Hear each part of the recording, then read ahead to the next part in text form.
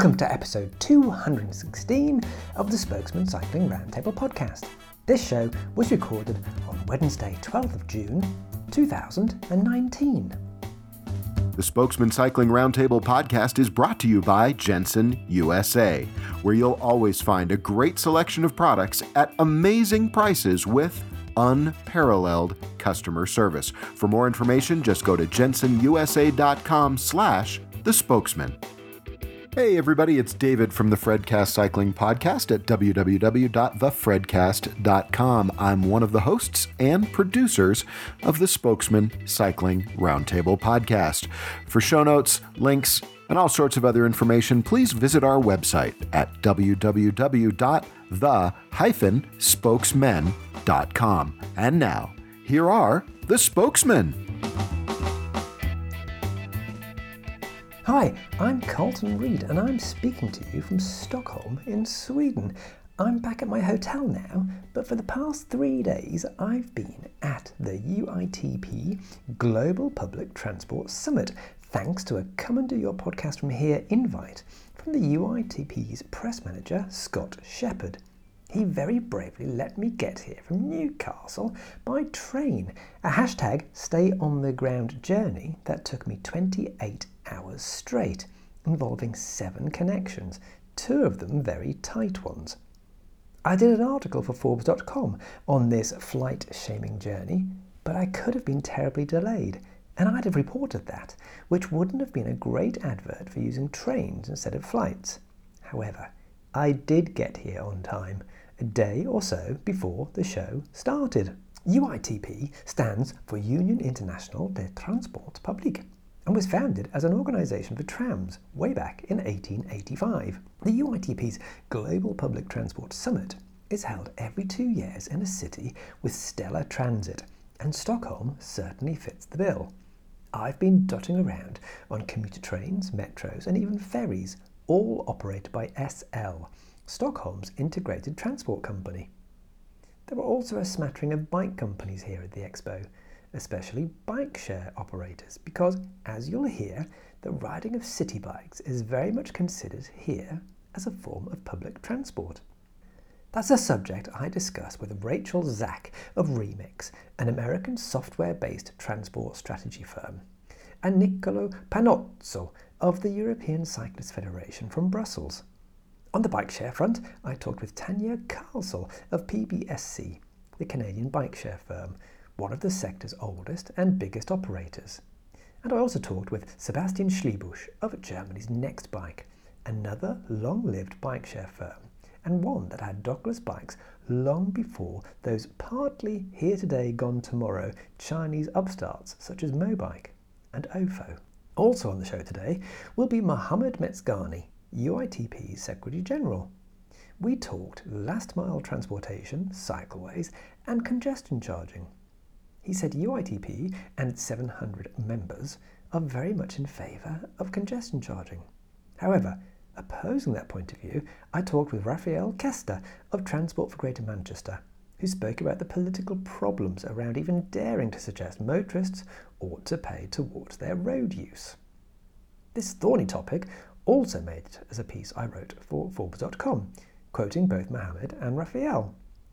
The piece kicked off, however, with a conversation I had with London's Transport Commissioner Mike Brown. I didn't get that one on tape because we were just chatting on the metro from the show halls to Stockholm Central. Getting the opportunity to bump into folks like this is what these shows are all about. Now, I'll play the conversations in a moment, but first here's a short promotion I did back in the UK with Laura Laker. We're going to be producing nearly live podcasts from Velocity in Dublin at the end of June. Hi there, I'm Carlton Reid and I'm talking to you from Newcastle while I'm riding my bike, testing out a new, on-the-move microphone. Hi there, I'm Laura Laker and I'm here in London recording as I'm cycling along beside Hyde Park in London. Later this month, we'll be together in Dublin for Velocity, and we'll be doing nearly live virtual Velocity daily podcasts from the conference, interviewing loads of interesting people, some of whom actually backed the project on Kickstarter. Don't worry if you missed the crowdfunder. You can still get pre-order podcasts by going to www.virtualvelo-city.com. That's where the daily podcast will be hosted. Access to those cost £16, and you can pay by PayPal or credit card on virtualvelo-city.com. Backers will also get tons of behind-the-scenes stuff from us both. See you in Dublin, Laura. And that's somebody beeping me from behind. Thank you very much. Okay, I'm now back in Stockholm, and I'll add that this is the first of 2 episodes from the UITP Global Public Transport Summit. In a day or two, I'll produce a second show, which is conversations with behavioural scientist and million-selling author Steve Martin and Giovanni Cercella, an Italian academic at the University of California at Davis. But that's for later. Let's get into today's show. I am Rachel Zach, and I'm a policy strategist for Remix. Remix is a software company that builds tools to make cities more livable. Our founders were all from Code for America, where they met and found a shared love for transportation. They built a tool for transportation planning that they tweeted about. It was picked up by a big transportation planner who retweeted it, and then overnight they were asked to create a company. And so they did, and now at least 350 agencies across the US and the globe are users of Remix. In the last few years or so, more and more of the trips on the public right-of-way are on these new mobility modes that may or may not be operated by public agencies, but certainly create new demands on infrastructure. And so we move from simply doing transit routing software to offering new capabilities around street design and mobility management, which are now offered in the platform for ultimately one view over all the different types of new transportation services offered in a city. As you can imagine, there are new needs for understanding how curbs are used and how infrastructure is used and allocated and prioritized, and having everything in one place is something that we heard from customers is really important. And so that's how those capabilities kind of came to be, and how Remix as one platform has grown into having all of these new sort of features and capabilities. My role at Remix is a policy strategist, and so what that means is paying attention to our customers, which are cities, understanding what their needs really are and sort of the directions they're headed in terms of which strategy recommendations in the world of transportation are really sticking, and which ones are they running with, and how can we enable to do that really well. What we're seeing is a lot of aspirational policies involve some more nuance and technological assistance. So for instance, if you are a city who has scooters coming, your gut impulse might be to limit the supply of those so that you don't see an abundance of scooters, when in fact what you really wish to do is just understand that there's a balance between supply and demand. So how are you able to see what the utilization rates are? How are you able to visualize that across providers? That's more nuanced policy, and that's something that Remix strives to enable for them. And are you US only? Because you mentioned like 350 cities there, but that's US, or are we talking global? We're talking global, and certain capabilities, street design and mobility management are certainly available in the US, but transit planning is available across the globe. Because transit's kind of better here than it is in the US. I mean, some cities are pretty good. Some cities are pretty good, but... Yes, there certainly are a lot of actual differences between transit here and in the US in terms of who's providing the services and who the operators are. But yeah, so we have both public agencies in the US and in Europe using the software. So, Rachel, I met you this morning because you were one of the people giving your knowledge and your expertise at a panel discussion on dockless, docked, stationless, whatever you want to describe it, bikes, city share bikes.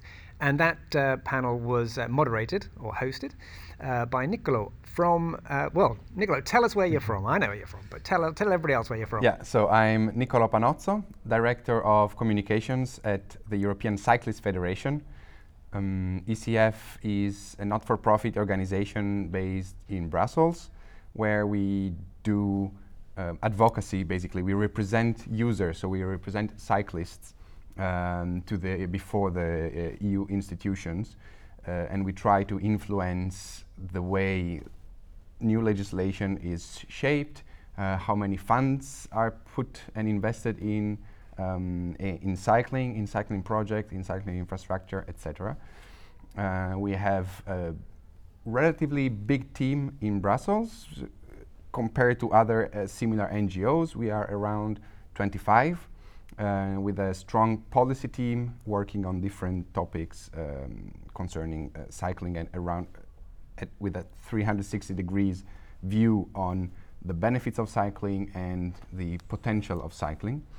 And then we have a lot of EU projects ongoing where we actually manage to involve cities and get down from the legislative and more theoretical, detached level of EU policies down to actually implementation of what we promote.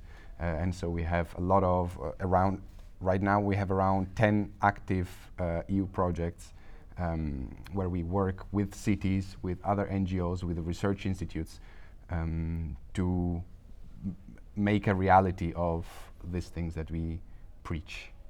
So we are here in Stockholm at the UITP Summit, Global Public Transport, not Transit, Transport Summit, and their HQ is in Brussels, and it has been since 1885, I've now discovered. Mm-hmm. So you are also in Brussels. So in your daily work, do you liaise with UITP? Is it one of the NGOs that you... Mm-hmm. So we definitely work together on certain topics. We have a long-standing cooperation work, and we have a standing MOU that memorandum of understanding, just in case we sorry.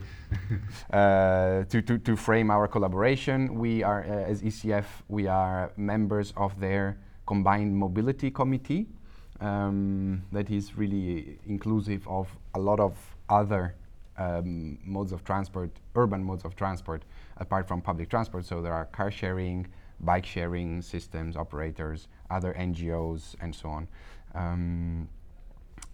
A couple of years ago, we worked together on a couple of position papers on bike sharing, specifically when there was this wave of Asian operators disrupting basically the way mobility was conceived, shared mobility, bike mobility was conceived in Europe. And very recently we just published another a policy brief on mobility as a service. So yeah, we work on a lot of topics together. Basically, we provide the cyclist's perspective, and our approach is always very collaborative with all alternatives, all organizations that provide a viable alternative to private cars. So more than happy to work with them. So I interviewed yesterday the Secretary General of the UITP, Mohammed Mizgani, and he doesn't know me from Adam, and he doesn't know that I'm very much a cycle journalist, even though I'm representing Forbes when I'm interviewing him. But unbidden, he mentioned cycle lanes and cycling. It seems to be ingrained that cycling is absolutely complementary to public transit, public transport, and that is a given by that organisation. But where we started talking, and this is where I'll bring Rachel in, is again, I didn't really raise this. I don't think I was like a fishing expedition here at all.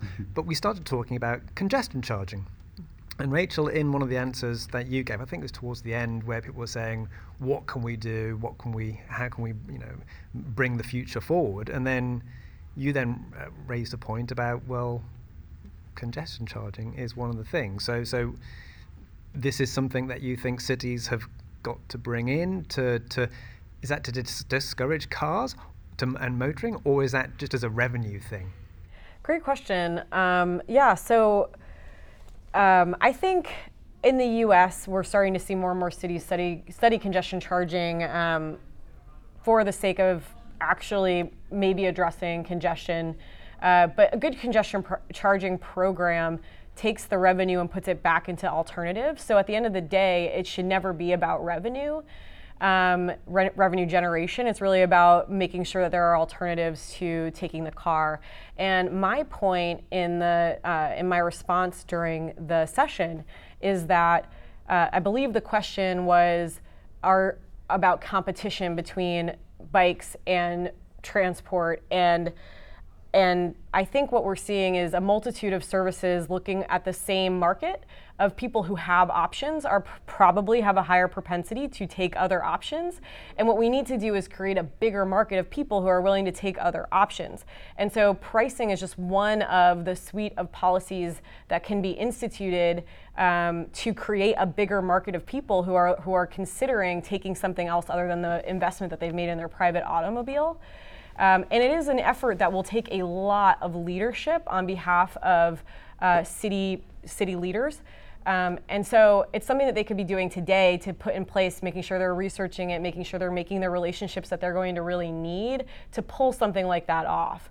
And it needs to be done well. And like I said, it needs to create that revenue and place it in places where people will be able to have alternatives, because that's really what the goal is. So Stockholm did that, London did that, Singapore, I believe, did that with the money. It's ring fenced and it's spent on transit and all sorts. Now, the interesting thing from a US perspective has got to be, and this is probably where people fall off their chairs, is New York City is going to have a scheme, we think, in 2021. So is that like an avalanche about to come? That's going to be that's the thing that just gets everybody. Every US city goes, well, if Manhattan can do it, we should be doing it.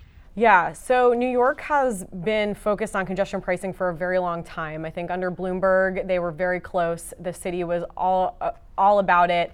And I think it's also a story of how do you get states to prioritize cities' policy, and how do you get them to work together to create city-centric policies or policies that impact what cities' goals might be, which are very different from sort of state initiatives. Congestion is one of those. Congestion is something that affects cities specifically and maybe not the state legislature. And so when you're New York and you have this little island that people are accessing from other states, for instance, or even other counties, that takes a lot of collaboration in terms of doing some sort of congestion pricing scheme. Now, what we're seeing in New York is that there's this shortfall in the state-operated transit service, MTA, and so I think they have a lot of work to do on thinking about who will be able to see the impacts of this congestion pricing over what period of time, and making sure that they're kind of seeing the benefits of what that revenue can do for the city, which I think is challenging given that it will go to a shortfall. So I think they have some challenges that lie ahead, but they are certainly what everybody's looking at in the United States to be sort of this opener of this policy that has been super challenging and talked about for at least a decade. I'm being generous. Yeah. But it's coming now, so that's coming. Pretty exciting. That's so exciting. That's the floodgates. Yeah. That's the start. That's the start. Although saying that, London, you would think would lead the way for UK cities, and it didn't. So so London is pretty much the only one. I mean, Durham, where I live up in Newcastle, has a one, but it's tiny. It's a tiny city. We can't even think of it in the same breath. Now, Nicola, if I come back to you and go back to the previous points about public transit, and cycling, and the European Cycling Federation. A lot of the people listening to this, and I've certainly been surprised coming here, that cycling is seen as absolutely a friendly force, a force for good here. But many people listening to this will think, well, I just nearly got run over by a bus, and people want me to go in the bus lane, and there's conflict there. So out on the streets, genuinely out on the streets, there's conflicts between cyclists and buses. So at an official level, there isn't.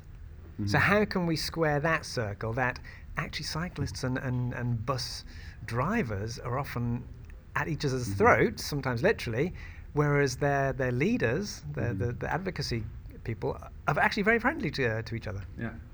So first of all, just a historic note.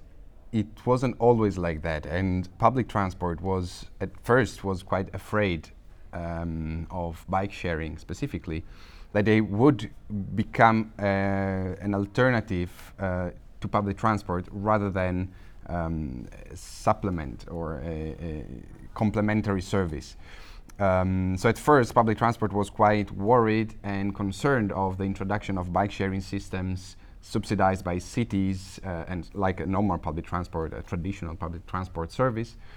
But luckily, with more data, experience, and time, they realize that it's not taking, it's actually completing the service that they provide. And so it became an ally, but it's, I wouldn't say recent thing, but it's not since the beginning. Then, of course, I guess the conflicts that may arise in the city, in the street, between cyclists and public transport operators are really due to how the infrastructure is designed and built, and how the interaction is foreseen by the urban planners.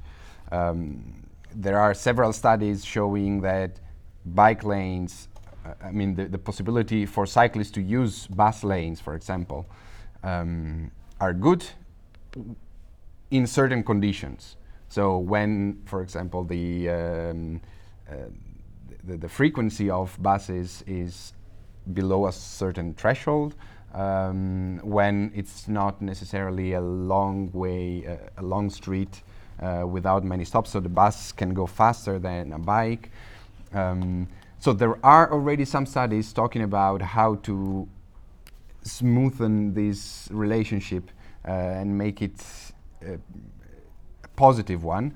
And then city by city, street by street, this has to be designed, it has to be put into the urban planning and an overall a holistic approach to urban design, to street design, which has lacked for a very long time. It's still these silos that we keep talking about really exist, especially in city administrations.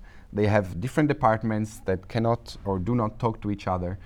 And so, for example, the planning of cycle lanes should totally be integrated, fully integrated with the design and planning of public transport routes and stops and so on. While we're starting to do that now because we are more aware of exactly these interconnections between the two. But it's not a given. It's not something that is the norm. So we're breaking down those silos just by being here. Because, and bike share and scooter share, whatever, is helping to get active transport modes in a summit, a conference, that's nothing to do with active transport modes, but these are customers. So somebody on a bike, somebody on a scooter is not in conflict with that bus, that tram, that urban rail. It's as the Dutch experience shows, it's absolutely a customer. You will get more customers if you cater to cyclists. Yeah, definitely. It's as we said, we realize that this is a profitable collaboration for everyone, for cyclists, for public transport operators and users, quite recently. So it's all, I think, still in evolution. And we are tackling these silos. Yeah. On the subject of silos, I think the Remix perspective is really quite interesting. Before I came to Remix, I was a consultant, so I worked with a lot of public agencies and dealt with the siloing and had to go across different departments to kind of think about new mobility. And what I find fascinating about building a platform that brings all the modes into one picture is that you can enable that work stream to have access to the full picture, even though that work stream might not come into contact with this work stream. And you both have access to layers that you might be developing and using as your backdrop. So now you have silos looking at the same picture instead of siloing even the data from one section in workflow to another. You're able to access that all through one platform. So while the workflows might stay separate, you're now able to envision the street and all of the operations. So you can see transit, you can see bike share, you can see the roads that they operate on, and you can then bring along the public. One of Remix's key features is storytelling. So you can bring the public in to say, look where you can bring your crash data in and say, look where all the crashes were on this corner, and now there's a high rate of scooter use because we have the trip paths in there. And then you can turn on a base layer that shows that that road actually doesn't have any bike infrastructure. So you could put in the bike infrastructure and then cost out what that's going to cost, and you can then have a conversation with your stakeholders. Now they understand why why you might want to put infrastructure there. Now they understand what the cost might be, and maybe where they're willing to get rid of a former parking space because they want to make room for bike racks. These are all things that you can now see in one platform that before perhaps was a very difficult and cumbersome process of pulling all of that information into one space and bringing people along with you. With the advent and acceptability of bike share, and I'll kind of bring scooters in there as well, but with that coming on stream and becoming acceptable, that is bringing that cycling is now considered by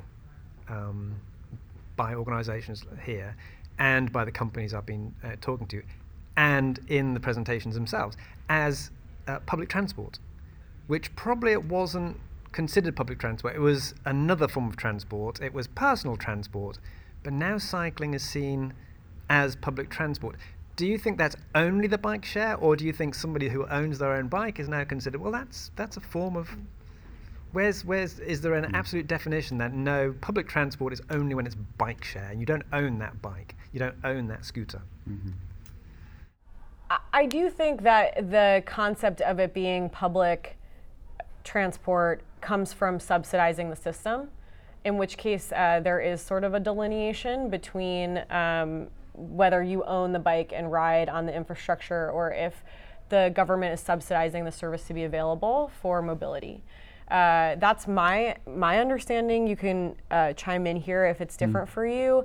But I do think all of this brings together a conversation about infrastructure and what is the role of government. Is it creating the infrastructure for private mobility modes to build on top of and monetize? How should that be captured? Is that through a permitting process? So we're just starting to see the streets sort of as we've seen software, so you build the platform and then people can build apps on top of it. So now our roadways are sort of that infrastructure and people are building on top of it. And so we're in the early days of sort of seeing how that pans out. But I think it's just new for everyone to figure out what that business model would look like and what is the right role of government. And then again, like infrastructure, we were actually just talking about this, but infrastructure is really expensive to build. And mobility is really expensive to deliver.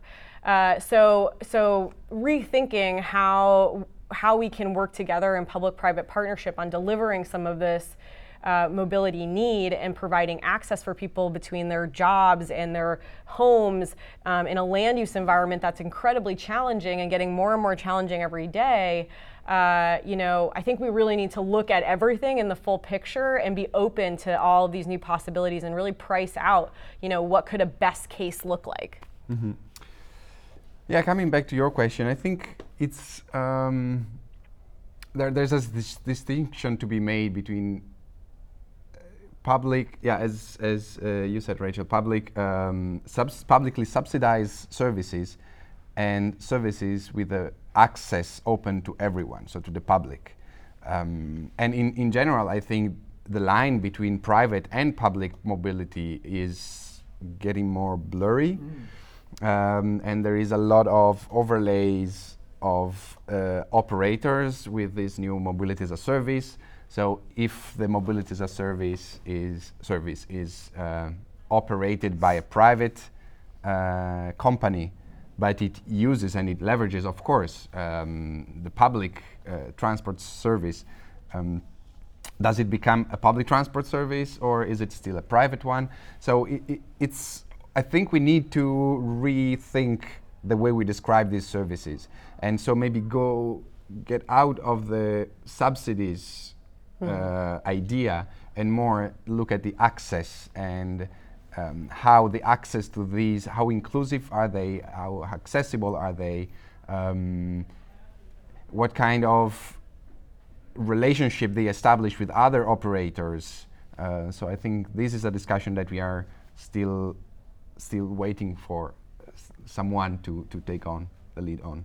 Okay, final question, and then I will let you go for lunch. It's important to have lunch to feed your brain for afterwards.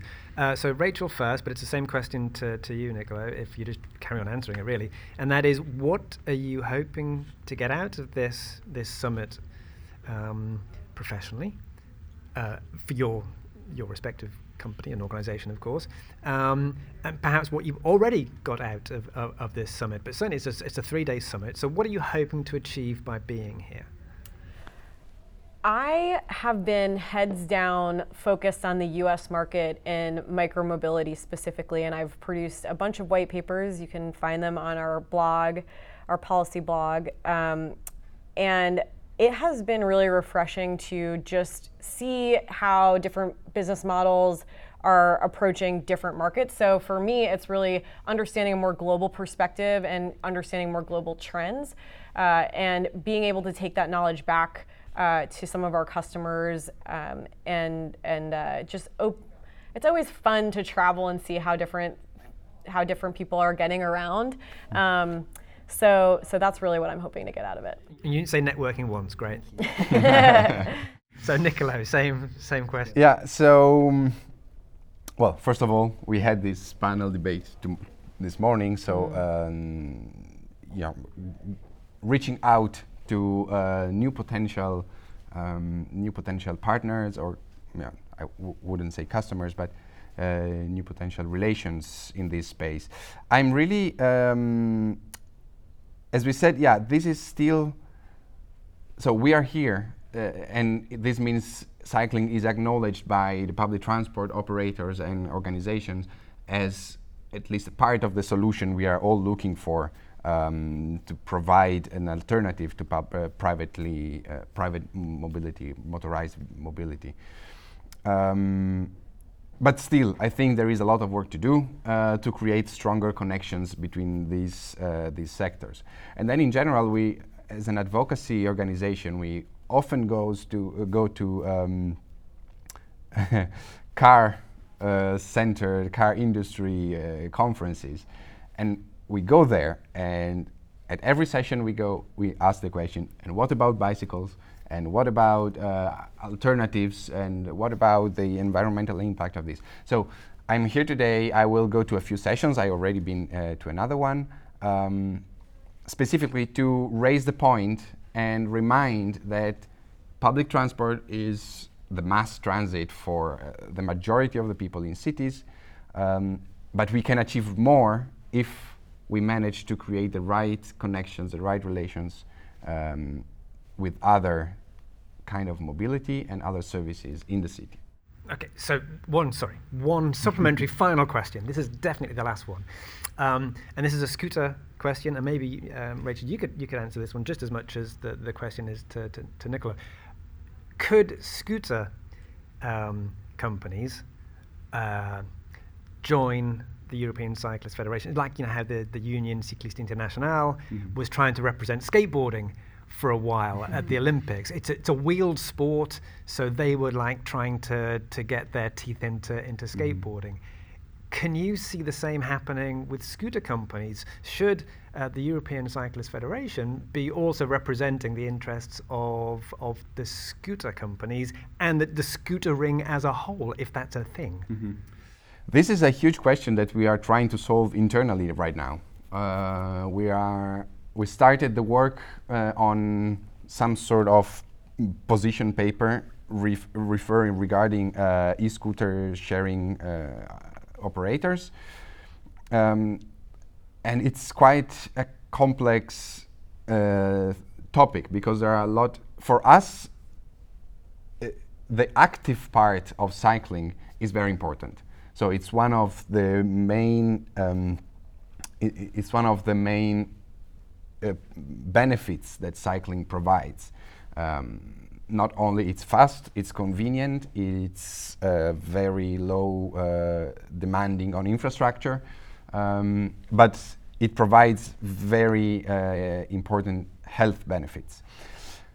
On the other hand, everything that is, or as I said during the session, or can contribute to the creation of a solid ecosystem of alternatives to cars is beneficial in the end, because it will bring better air quality, better urban space, more safety in cities, and so on. So I don't know really how to answer to this question. On the one hand, we are very open because this contributes to our main goal. On the other hand, there are some critical points that we have to address and really understand where we draw the line, basically. So I will ask the same question to you, but I'll just put a slight spin on it at the same time. So a lot of the scooter companies are American. Some of them are now owned by companies like Uber. They have deep pockets. So we think of that question there to Nicolo is, well, wouldn't it be nice if cycling was generous enough to allow these little scooters? But they're not. They are huge companies behind these things. They could gobble up cycling in a second. So my question to you would then be, given that these scooter companies are actually now owned by massive global corporations, mostly US, and they have got deep pockets, and they are going to cities in the US and in the EU here, trying to change regulations, trying to muscle their way in, and are able to do so because they have got that money. Should cycling be getting into bed with scooter companies, or should we be like, no, we don't want to be involved with you? So we've seen coalitions being formed between scooter companies and like Bike Coalition in the U.S. I don't know if it was Bike Coalition specifically, so don't quote me on that. But we are seeing coalitions between bikes and scooters. I will quote Stephanie Pollock again, which is to say, she once said that we can discuss if scooters should be in the bike lane or on the sidewalk, but at the end of the day, we don't really have bike lanes and sidewalks on most of our roads. And that's, I think, the crux of where the coalition should be built, which is, again, around infrastructure and knowing that in both cases, there is a need to be protected from automobiles. And I think that's where there's been recognition of combined interest. Scooter companies, whether they're huge or not, don't want people dying in the roads. And so they definitely know and value the idea of cities building more safer infrastructure for small modes. Because we are fighting over the same space here. Yes, and I will quote another friend who works for SFMTA, Danielle Harris, innovation lead. She always says, I'm not going to have enough paint for all of you. And I think there's this misunderstanding that that organization is always the best thing for cities. We know that slower speeds and combined traffic actually create safer environments. The problem is that we've been building these roadways for automobiles, and they do need to be on their own. If we're going to let them go the speeds we've let them go. So how do we start thinking more collaboratively and in bigger coalitions around mixed traffic and slower speeds? I think that's crucial to sort of building these collaborations. And I think as an advocacy group, one of the things to take advantage of in these larger companies is just how how connected they are with their base and the amount of communications that can go on when they have a connected base. So how do you mobilize that together to go and push for things at City Hall that really matter, specifically infrastructure? That's a big opportunity for collaboration and a win-win. Thanks there to Niccolo Panozzo of the European Cyclist Federation and Rachel Zack of Remix. Before we go across to the bike share folks, here's David with a quick interlude. Hey, Carlton, thanks so much. And hi, everybody, it's David. And I am here, well, you know why I'm here. I'm here to talk about our longtime loyal and fantastic sponsor, Jensen USA, at jensenusa.com/the spokesman. Remember, that's JENSON USA.com. Now, what's Jensen USA? Well, if you don't know by now, you should. JensenUSA.com is the place where you're going to find all of the things that you need for your complete cycling lifestyle. Complete bikes, mountain bikes, road bikes, gravel grinders, everything in between, components, apparel, accessory, tools, shoes, really gifts, everything you can imagine that you would need for your cycling lifestyle. And we're not talking about off-branded stuff. We are talking about name brands that you know, love, and need for your cycling lifestyle. You're going to find those name brands at incredible low prices, and that's all going to be coupled with unparalleled customer service. If you haven't been to Jensen USA before, I urge you to do it right now and every time you need something for cycling, because they're going to have it at great prices and you're going to be very, very satisfied with their customer service. Go ahead and check them out. That's at jensenusa.com/the spokesman. Our thanks to Jensen USA for supporting the Spokesman Cycling Roundtable podcast, and our thanks to you for supporting our sponsor, Jensen USA. All right, Carlton, back to you. Thanks, David. Now, on with the rest of the show. In a moment, I'll introduce you to Sebastian Schlibusch of Nextbike. But first, here's Tanya Castle of PBSC. So Tanya, we met in Oxford at the e-bike summit, and here we are meeting again in Stockholm. Foreign country for you again. I mean, I'm presuming you've gone home to Montreal and been back many months since then. Yes. But here we are again. So what I didn't do the last time we met is actually put a tape recorder on you and tell me about what you do for the company that probably everybody on this certainly the podcast has probably ridden one of your bikes, even if they didn't know that they're riding one of your bikes. So tell us exactly what you are, and all the brands on here, of course, are not your company, because you're making bikes for other people, and they assume that other people are making your bikes. So who are you? Sure. Well, that's a big question, but I will do my best to answer it. So I am with PBSC Urban Solutions. It stands for Public Bike Share Company Urban Solutions. We are a Montreal, Canada-based company. We supply bike share systems all over the world, predominantly in North America and South America, but increasingly coming into Europe, which is why we've run into each other so many times on this side of the Atlantic. Because the London bike. Yes, so we're the original suppliers to the London system. First, Barclays, now sponsored by Santander. We still continue to supply spare parts to London. We just launched Barcelona, so we are the biggest station-based bike share provider in the world. We have around 80,000 bikes on the ground right now. We've dramatically grown in the last 2 years, particularly in South America, where we have 6 cities in Brazil, including Rio, Sao Paulo, and then we also just launched Buenos Aires in Argentina and Santiago in Chile. And then in Europe, as I mentioned, Barcelona. We have Monaco coming up. We have Valence in France, and many more to come, which I can't talk about now, but more plane trips ahead. So you are in charge of which territories? What are you doing? Sure, it's quite broad. We're a relatively small team. We're lean and mean. All of us operate out of Montreal, and I am responsible for non-French, non-Spanish, non-Portuguese, non-Italian speaking Europe. That's the easiest way to say that, yeah. Although I do speak French and Spanish, but my colleagues are native speakers. And then I also cover India, Central Asia, New Zealand, East and Southern Africa. So you're racking up the air miles. And North America, yes. Yes, I am, yeah. Which is, it's helpful when you have priority boarding because there's not always space for your carry-on. But at the same time, I do have a deep guilt over my carbon footprint, so it's a good thing I sell bike share systems. So that's your carbon offsetting is Yes. You're getting on lots of flights, Yeah.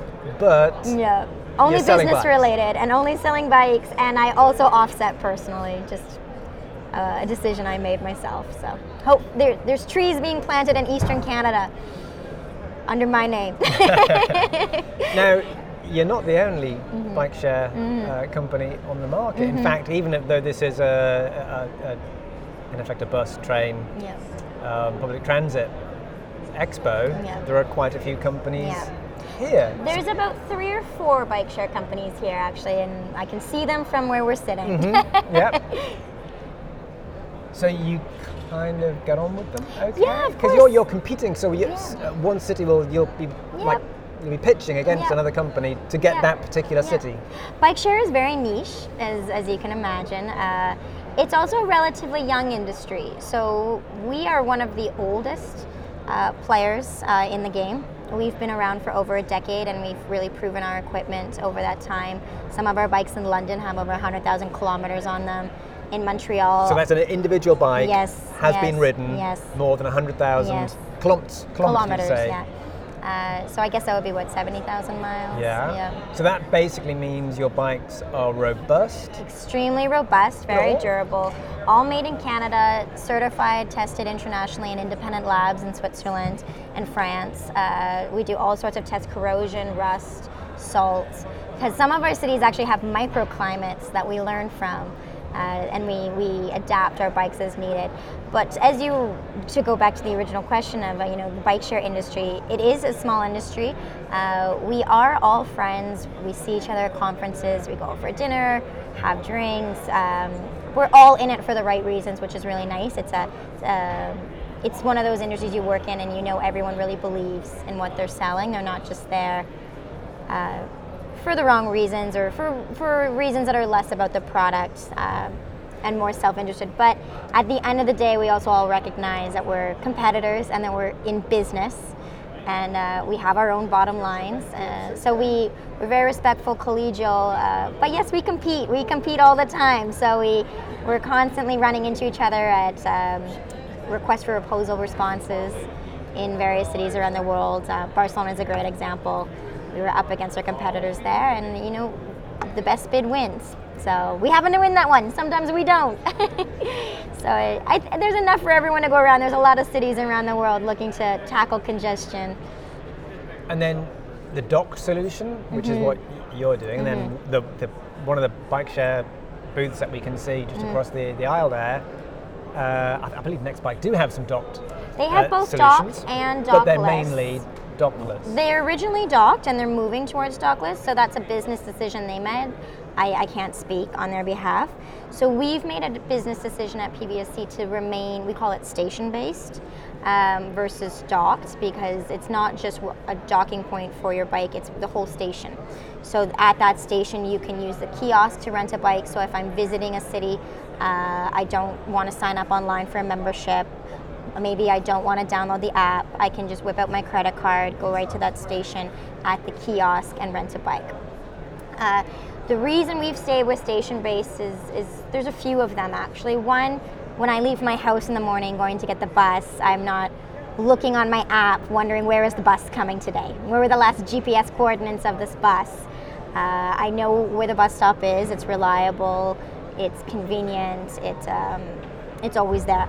So we believe the same for a bike share. You want to know where your stations are, so you want them to be reliable. And then with the bikes that the buses don't necessarily have as big of an issue with is you want them to be structured.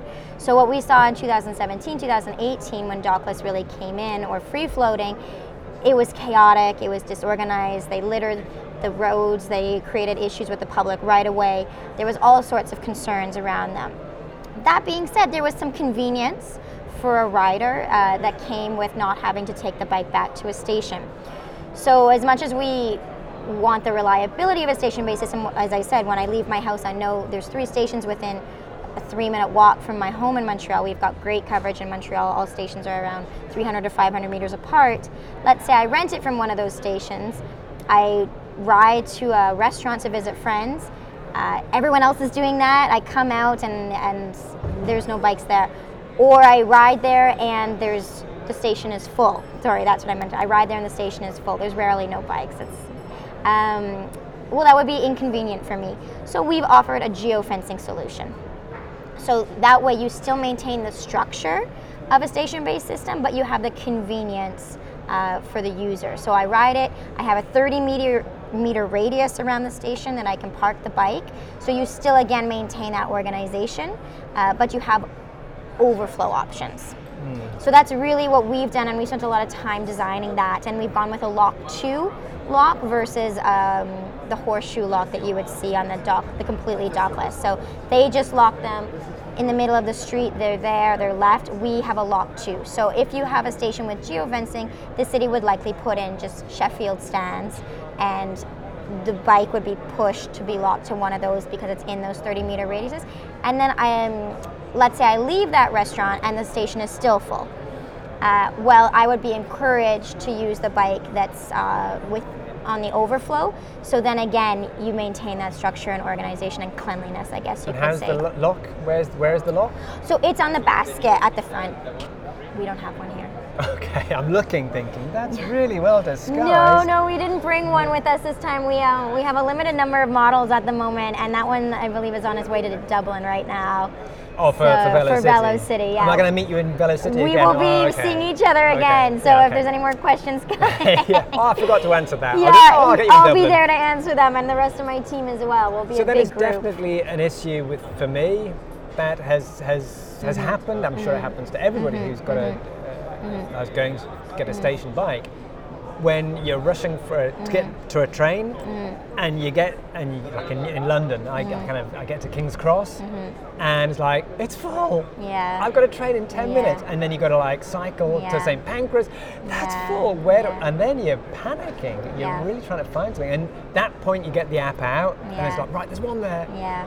And that's a huge issue. You just wouldn't use the system again if you miss your train. Yeah. No, and that's why we've developed the geofencing option, but truthfully, and not to throw any system under the bus, but that it would be an operational issue. So we have a software that comes with our equipment that can identify that. Yeah, you can determine usage patterns from looking at that software over the course of a few months. So that would be an operational challenge that the operator would need to address. Yeah. We also have developed something called the valet station. So in the morning in Montreal, for example, Bixi is extremely popular. That's the name of the brand in Montreal, the bike share brand, sorry. And everyone rides to the center of the city, and instead of putting in extra stations, what they do is they just have someone who works for Bixi with a tablet checking bikes in a roped off area, and then at the end of the day, they just have that person with a tablet checking bikes out. So it's called a valet station. So it's really great when you have high traffic flows, particularly on nice, warm, sunny days in Montreal, or if you have a baseball game, a football game, something where you know you're going to experience peaks in ridership. You don't need the infrastructure there necessarily. You just need someone with a scanner and an iPad, a tablet, I should say. Because I've missed coming into a major city and not having bike share because it's been removed, and is it smooth coming into Stockholm? No, it's actually a new upstart called Voi. So Smooth is in Helsinki. Yes, okay. yeah. Okay. Neighbor to the east. Yeah. Yeah.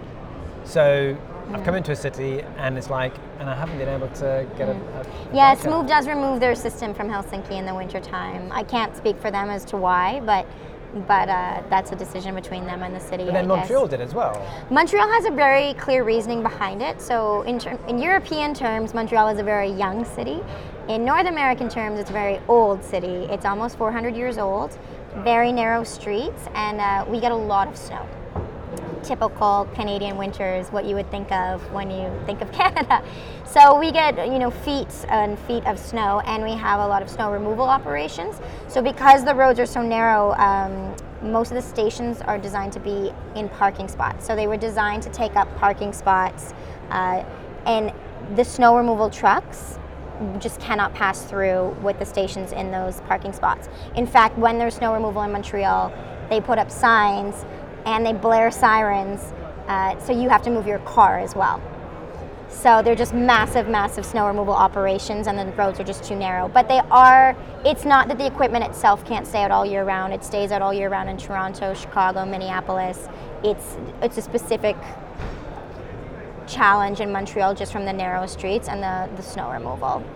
In newer cities like Toronto, Chicago, most of the stations are not in parking spots. They're on larger sidewalks, squares, plazas, so it's just unique to Montreal. But we do have a lot of winter cycling in Montreal, actually, because they do have a policy of plowing the cycle lanes before the car lanes. Sweet. Mm-hmm, so where did Bixie, well, I know this, yes, but let's put this on tape. Where did Bixie come from? Yeah. Because it was owned by the city, basically. So what happened there? And there was all sorts of problems. So this is before my time with PBSC, and being a Montrealer, I'm originally from Southern Ontario, so the Toronto area, and then moved to Quebec, moved to Montreal to join PBSC. But it is a storied past. So the mayor of Montreal in about 2007 went to the city of Lyon. And Lyon was the first city in France to do bike share on a grand scale. Most people think it's Paris, but it was actually Lyon. And he loved it. And he said, we need this in Montreal, taking into consideration the unique challenges that Montreal has, such as those I spoke about earlier. Snow removal, rain, ice, snow, 30-degree temperature differences within a day even.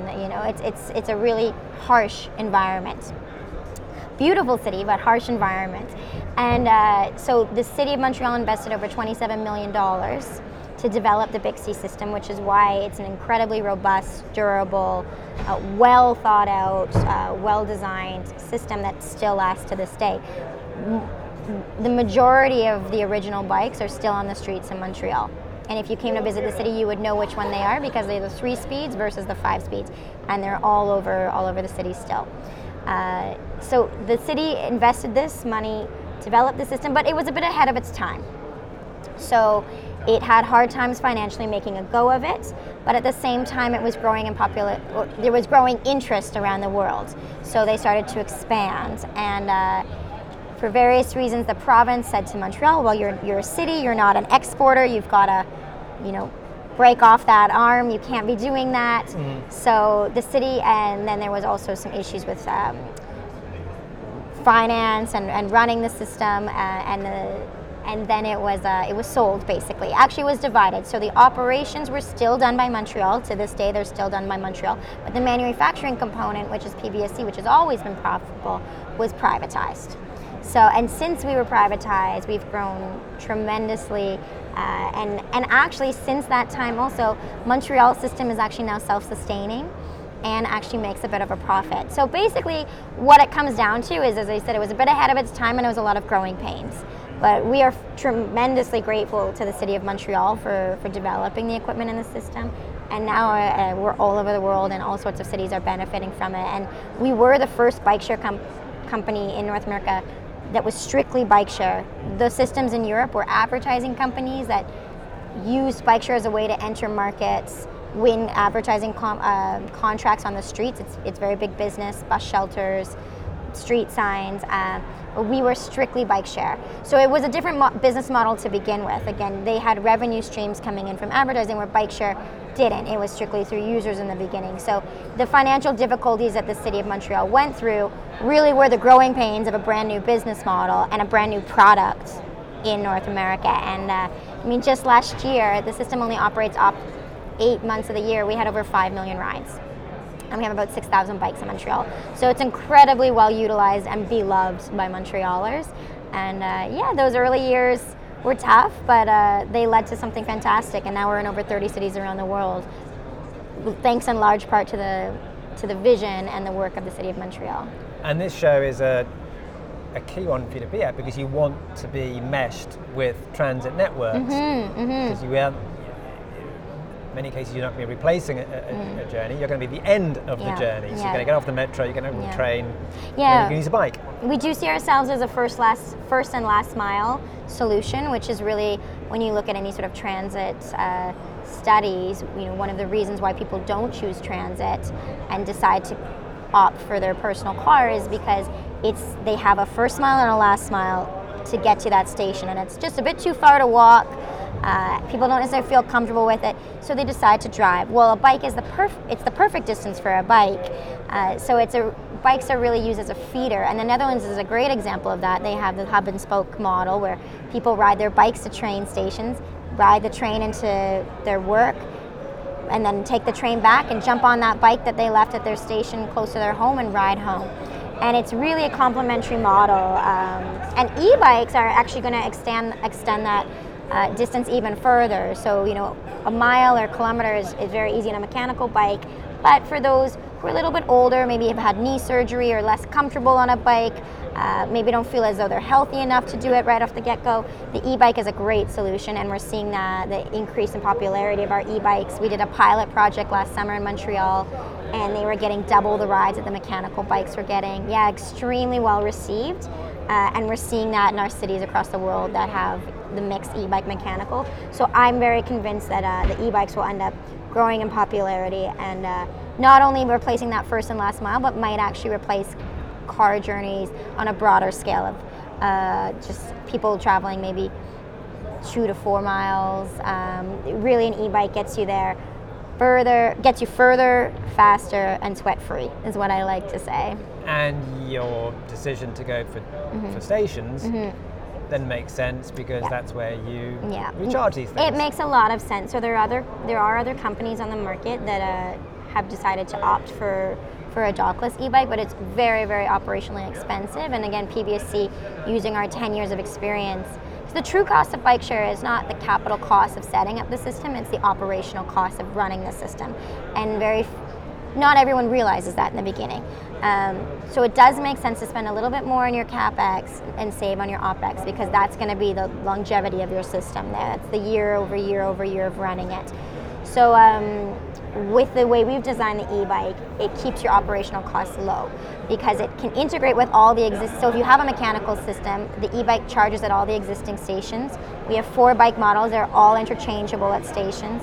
And it keeps your operational costs low because instead of having to collect those bikes at the end of the day, they just charge on their own. And we've thought long and hard about, well, how do we ensure the best user experience? And let's say a battery is starting to go low, well, the station will recognize that and automatically lock the bike, take it out of service until it hits a certain point. And we can set those amounts with our cities and partners.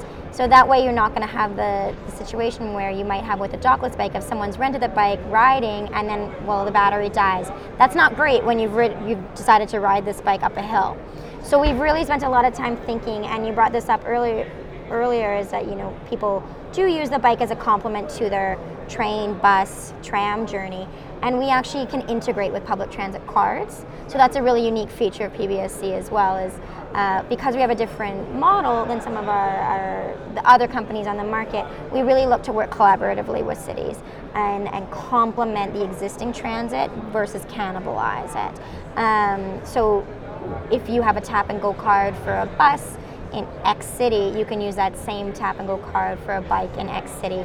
That's something we're happy to do. So it really creates a complete transit ecosystem and gives people options. Sebastian, we are here at the UITP conference summit in wonderful sunny Stockholm. And you've been to previous conferences. You were saying it was the Montreal one. You went to, was it Dubai?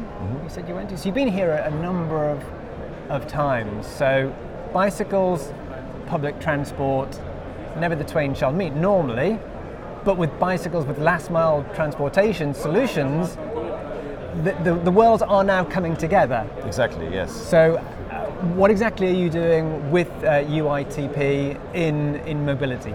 Right. I mean, we at Nextbike, we have already pursued a path to an integration of public transport and bike sharing at a very early stage. So we started our business in 2005, and from the very first days we've trying to engage with public transport operators in our partner cities, which was pretty hard in the beginning because there was not really this open-mindedness of integrating other forms of transit, and through the work with UITP and also on national levels like the VDV in Germany, we engage with the public transport industry to make them aware that there are other forms of transit which may provide a complementary service to the traditional network. And I was personally engaged in, and I'm still engaged in, this Combined Mobility Commission, which is a very forward-thinking commission within UITP, who's looking at how to integrate other forms and new mobility solutions into the network. And bike sharing is bridging the gap between a 19th century vehicle, the bicycle, and a 21st century technology and other forms of mobility. So that's where it's becoming really exciting. So MaaS, mobility as a service, that's an absolutely booming part of public transit, the integration basically of everything. So where do bicycles fit into to MaaS? Right, for us, MaaS is a wonderful tool to facilitate and accelerate the relationships we can build with public transport operators. It's the success or the performance of our schemes really shows that if you are integrating the bike sharing into public transport ecosystem, the numbers of usage goes up, the numbers of people using the scheme is way higher than if you have it as a standalone system. And you need to provide an easy and seamless access to systems. People don't want to have 10 different accounts and 10 different apps and 10 different booking and payment systems, and that's where MaaS really plays a role. I still feel that there's a lot to do to the future in terms of standardization, in terms of making it even more seamless, and I think a big obstacle to this at the moment is still this bit of bias between different industries, different operators, the public and the private sector, of who's the aggregator, who shall manage the platform, and I really, really hope that we're getting over this to make it really a widespread global phenomenon. So in Stockholm, I'm using the public transport, which is globally famous. It's a fantastic system here. Right. But the last mile transportation has been letting me down. Yes. Because the city bike isn't actually here anymore. So they've withdrawn their was it a docked system? It was a docked system. So it was a docked system, and it's no longer here. And for me as a cycle person, every city I go to, I look to get the bike share. So it's not here. So that's a big drop in my... It is, absolutely, yeah. They have procured it newly, so in a couple of months' time, I'm not 100% involved in this, so I don't know exactly whether they are still launching in 2019 or 2020, but a new city bike scheme will come to Stockholm, definitely. I'm a bit skeptical about the integration. I mean, everybody's talking about integration, but then when it comes really to the practicalities, I feel that not many schemes in the world have really this deep integration how it should be. Like take the London scheme, for example. Yeah? You have a perfect Oyster card infrastructure. Why can't you use the Oyster card on the London bicycle scheme? That's a big shame. And I think this is really important, that we're using those tools and technologies which are already there, whether it's an app-based MaaS system or whether it's a card-based system, that's secondary, but you have already a key to transport in your pocket, just use it for every single item. And this is something which needs to be managed and controlled and procured at the end by the public sector. And if we're seeing those developments like the past 1 to 3 years, where a big variety of new players enters the public space without thinking about these kind of integrations first. And I know there are a lot of companies who don't have API documentations to really integrate their services into a public network. That's not their focus right now. So I think we need to focus also on making this available, this connection. So those new players you mentioned, so they're like the Mobikes of this world. The Chinese operators have come in. I mean, you've had dockless systems from the very beginning, at the end, for a long time ago. So you've seen these companies come in, get all of the oxygen of publicity of, wow, this is this newfangled thing. It's like, you've been doing it for a number of years, and now they seem to have gone again. They've really contracted an awful lot. So what is that something that you've been pleased to see? They've made a space for you, or you're unhappy that they're going away? What's your view of that sector? I mean, there are two sides to look at it, like with every development. Yeah? So on the one hand side, we've seen a massive publicity for bike sharing. Before, bike sharing customers tended to be the pioneers and a bit more progressive thinking people. Now it's out there everywhere, and it's in our markets where we're operating, it also helped to differentiate between the perception of a quality service provider who is following SLAs and who has certain standards in the product, and other companies. I think for us, we had the greatest year ever in the UK, in Germany, in terms of ridership, in terms of perception, and our customers, they perceive our service really, really well, especially when they're comparing it to other services. So that's where it has helped, but of course we need to make sure also that the concepts and the perception of bike sharing is not deteriorating by a number of bad quality providers, and that's where we are working as an industry right now also to establish some standards, to work together on certain topics on those companies who have been there for some time and who have this experience and who are working specifically on the local level to facilitate those local partnerships. They know what it is all about, and we need to make sure that we are not letting the industry deteriorate by people who don't know really how to operate. And you haven't got any scooters? We at Nextbike, we don't produce scooters, no. I mean, our platform is able to facilitate that. It's just, by our DNA, we are bicycle people. So, I mean, it's an interesting phenomena right now, but we also see there are a lot of accidents, there are a lot of problems happening with scooters as well. And whether it's... the scooter is just a type of vehicle. Next year, another type of vehicle can come in, yeah. And there's so much development here right now. I mean, we're putting our investment eggs into the bikes and into the e-bikes and cargo bikes and any kind of active mobility vehicle, because we really believe in the public health benefits and objectives of the cycling.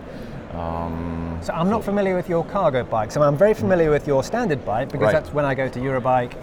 You know, you get a in with the show package almost. You get you get a Nextbike to ride around to and from the fair in Friedrichshafen. But I'm not familiar with your cargo bike. So what have you got coming on there? Now we have had 2 pilot projects in Konstanz and in Norderstedt for the last 2 years now, just to evaluate what kind of cargo bikes makes more sense for users. Electric? These ones weren't electric, but of course electric cargo bikes definitely make sense to widen the target group, also to make the ride more easy. If you carry your kids and some groceries, that's definitely helpful. Oh, so it's, you can put kids on these things as well as, how do you... Yeah, I mean, they just climb on the back and they've got handles and... No, so we have the boxes in the front, and they're coming with a seat bench and some... So it's more like a Christiana type bike? Kind of, a box yes. bike, Back seats? Yes, exactly. Okay. So, I mean, I see this from my personal everyday's life. Yeah, I don't own a car. I have a car club membership. I use Nextbike. I use my bicycle. But when I need to go for grocery, yeah, I'm either struggling to carry what I can do on my regular bike, which is not that much. Now I have a little boy, yeah, and how does this fit together? And it fits. In the best case, it fits in a cargo bike. So I think really there's even more than with scooters, there's a future for these kind of vehicles, because it really gives different use cases a chance. So where could they be rolled out? I mean, if there's 2 pilot areas, where potentially could they be in every city? I think cargo bikes make sense in every city. Yeah? So you have grocery stores all over. How do you carry your bags back home? I mean, there are delivery services. Okay, that's also a direction where the industry is going right now. But if you don't want to depend on others to carry your stuff, but you do it by yourself, I think the cargo bike has a big chance for success basically in every city. So maybe many people will own bicycles, but not everybody's going to own a cargo bike. Because it's also a parking problem. Yeah? Where do you park it? In front of your house, in your garage? You definitely cannot bring it upstairs to your room. So that's a big drain on. Are they going to be docked products, or No. are they? No. You've got to, but you geofence them. They've got to be left somewhere. Yes, exactly. Yes. And how's that going to? That's going to be what's going to be. That's what you've been learning from the pilot project. That's the best way of getting cargo bikes out there. I mean, the cargo bikes. What is a docked station used for? So it's for extra security of the vehicle. It's potentially for charging for electric vehicles. It's to give a clear orientation and a good structure in the city space. So these are the three main advantages of a station-based system. No? And I think the stations do make sense in a lot of cases where you have a high pressure on the or high frequency of people, where you want to make sure that there's a certain tidiness in the city space, but also from a mobilization point of view, to get all the permissions, from a station planning point of view, and also an investment point of view, it is quite a challenge to install a citywide station-based system. And their dockless systems have also an advantage. I mean, both versions have advantages and disadvantages, and you need to combine it in a good way. And with cargo bikes, I think because of the heaviness of the vehicle, people just don't take them away like this. You cannot just lift them and put them in a truck that easily. Also, when they come with IoT security devices, I think it's a reasonable. It's reasonable to say that the theft rate with cargo bikes, I think, is not so high. It's with shared cargo bikes, so we're pretty confident in this. So, who are you talking to here at the UITP conference? What have you got your booth here for? What are you attracting? Well, we are talking to public transport authorities, to public transport operators, to cities who are interested to hear more about our experiences in integrating public bike sharing into wider city networks and mobility networks. That's the main theme here. And do cities want docked versus dockless? Where do they? It depends a bit from market to market, not necessarily from city to city. For example, in the UK, I see a revival of the docked system right now. Every single city who's procuring right now, they are looking primarily for a station-based system. Maybe here and there with some flexible elements of some certain areas with geofencing, but the predominant design should be a station-based scheme. In Germany, we see a lot of cities, they are going towards a hybrid solution where you have certain stations at certain points, but then a citywide flex zone, and that's a concept we've started last year in our home city Leipzig, and we're replicating now in Bonn, in Düsseldorf, and most of the schemes we have in Germany. We have not virtual point stations, but we have street areas, also certain streets where you can return the bicycle anywhere along those streets. And so we've realized that about 90% of the returns are at those corridors, which helps us in our rebalancing efforts because it's significantly minimizing it. But still, it gives a certain level of flexibility to the users. Plus, if you're enriching this with a general flex zone where you can, with a surcharge, can return the bicycle outside of those return zones, then the operator gets something. If you as a user, you have the flexibility to return it anywhere, but you need to pay a little bit of extra, that's then good equilibrium. So the bikes you've got here on display, talk me through them. We've got some electric, some not electric. Correct. Yes. So, yeah, the regular bike is our standard model. So in most of the schemes we're operating right now, the majority of our bikes is regular.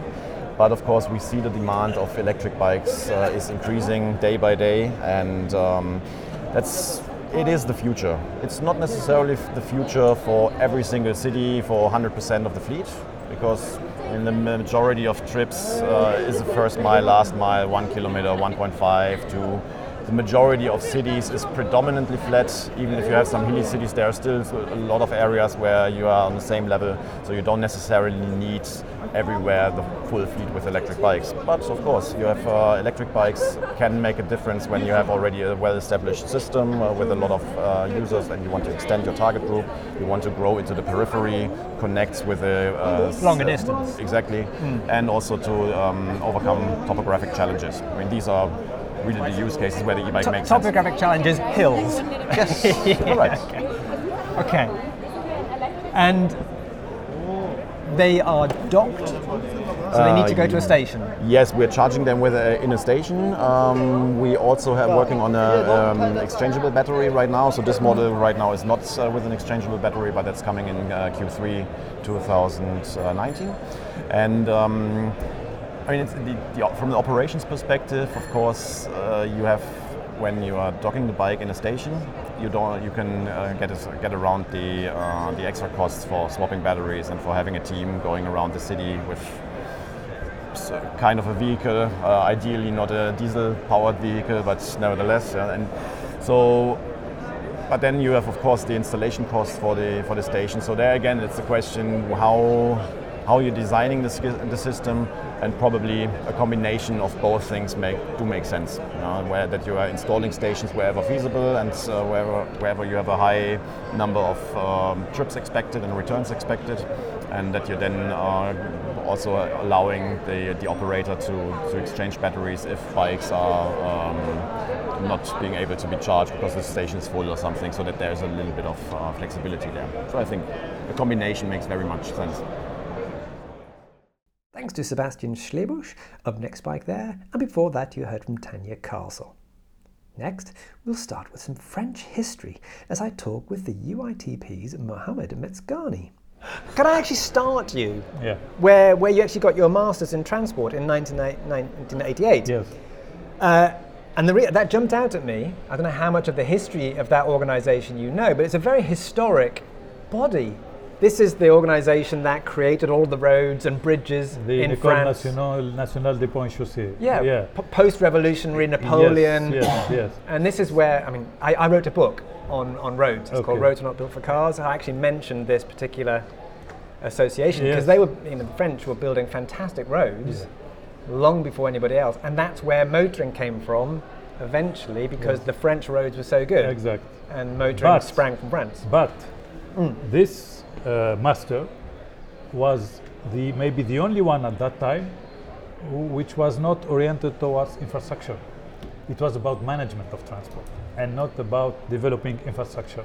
So it was a kind of out-of-the-box master in this school. I was part of the second or the third year, the third group of students who followed it. And I discovered transport. How I discovered this? Because I was studying in Tunisia, in the National School, Engineering School in Tunisia, and we had, during the last year of my studies in Tunisia, we had visitor professors from École Polytechnique Fédérale de Lausanne, the Polytechnical School of Lausanne. They are also very, very well known for transportation studies. And we had 1 week delivered by them, training about transportation. And I decided to study transportation after that week.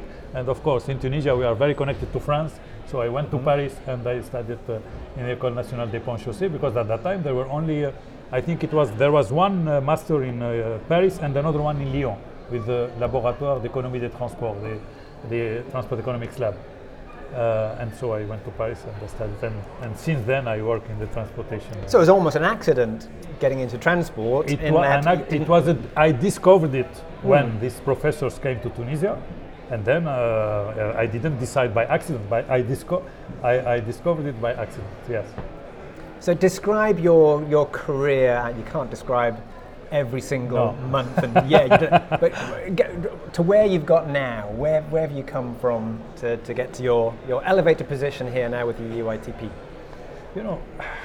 I came to UITP, I would not say by accident, but it was like I was working in I used to work in a consulting company in France, and then I got to know someone who was working for a Belgian company on the same project, European project. And this person was hired by UITP. And so I discovered UITP through him. And then I told him, by the way, if there is any chance that I join UITP, let me know. And one day he called me and said, there is a vacant position at UITP. If you want, you can apply. And I applied, and I was recruited. And 2 weeks after he left the organization, actually, he went to something else. But anyway, I had the opportunity to be hired by someone who retired 1 year later. And so he was the director of that department, and I became the director of the department. And so it was 20 years ago. When I joined UITP 20 years ago, I became director 1.5 years later. And then I was involved. I started in UITP, and at a certain time, I had I don't know, maybe different view on how this association should be not managed. I would not say should be managed, but different view on how we should work, I would say. But as I said, I consider myself passionate about public transport, and I love UITP. So I told my boss at that time, I love public transport, I love UITP, but I have a different view than you. I would like to stay involved, but outside of UITP.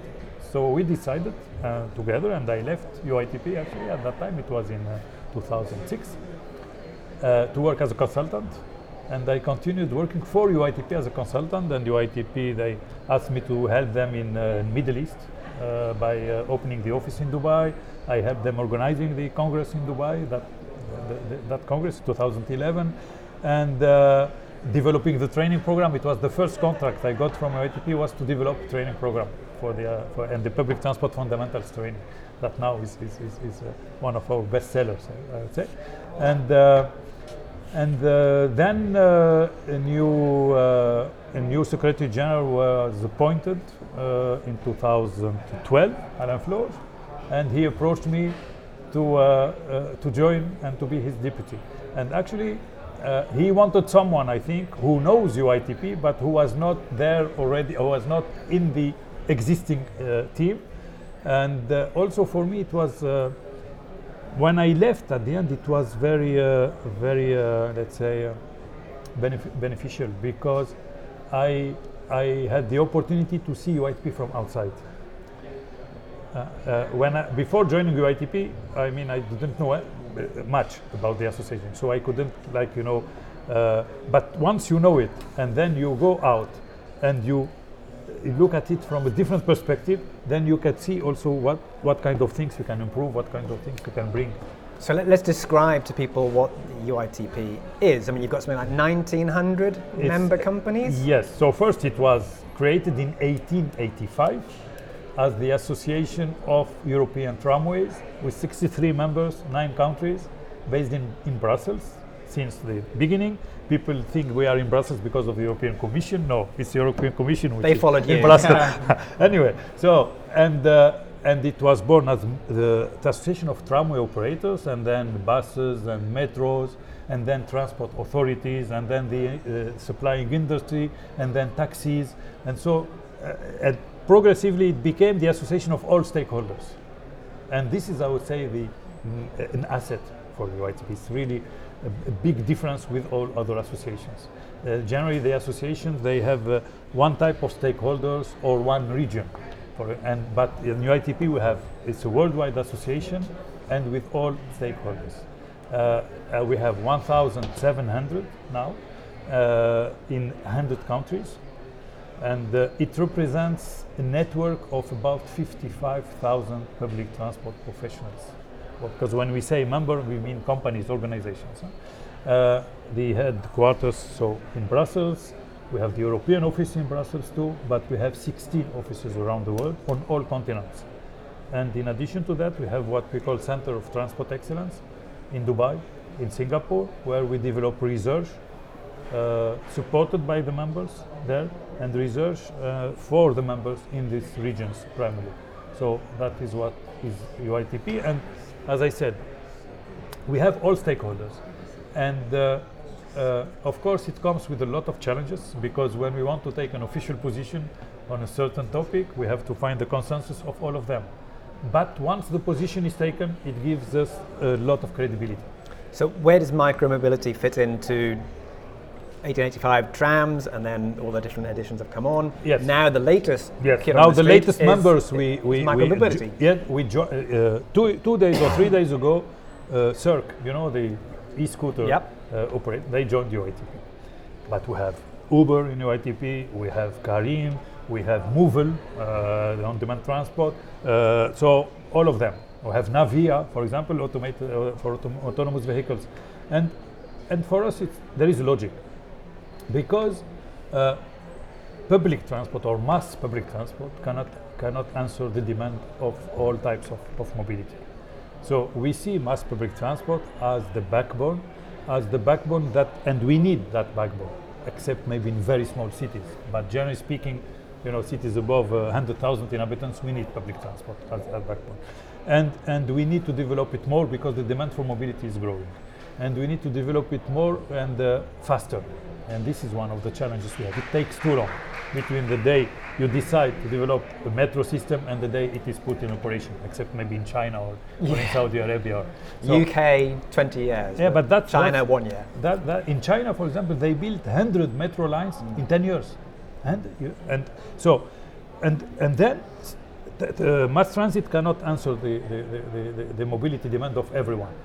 So, and now we have tools. We have these digital tools. We have the sharing economy that is making it possible to answer demands in low demand period of time. I mean, at night, on weekends, on some low demand zones, but also for people who don't want to use mass transit at the end, or people who want to have the last mile and the first mile served by another mode of transport. They are not close enough to the stations to walk, for example.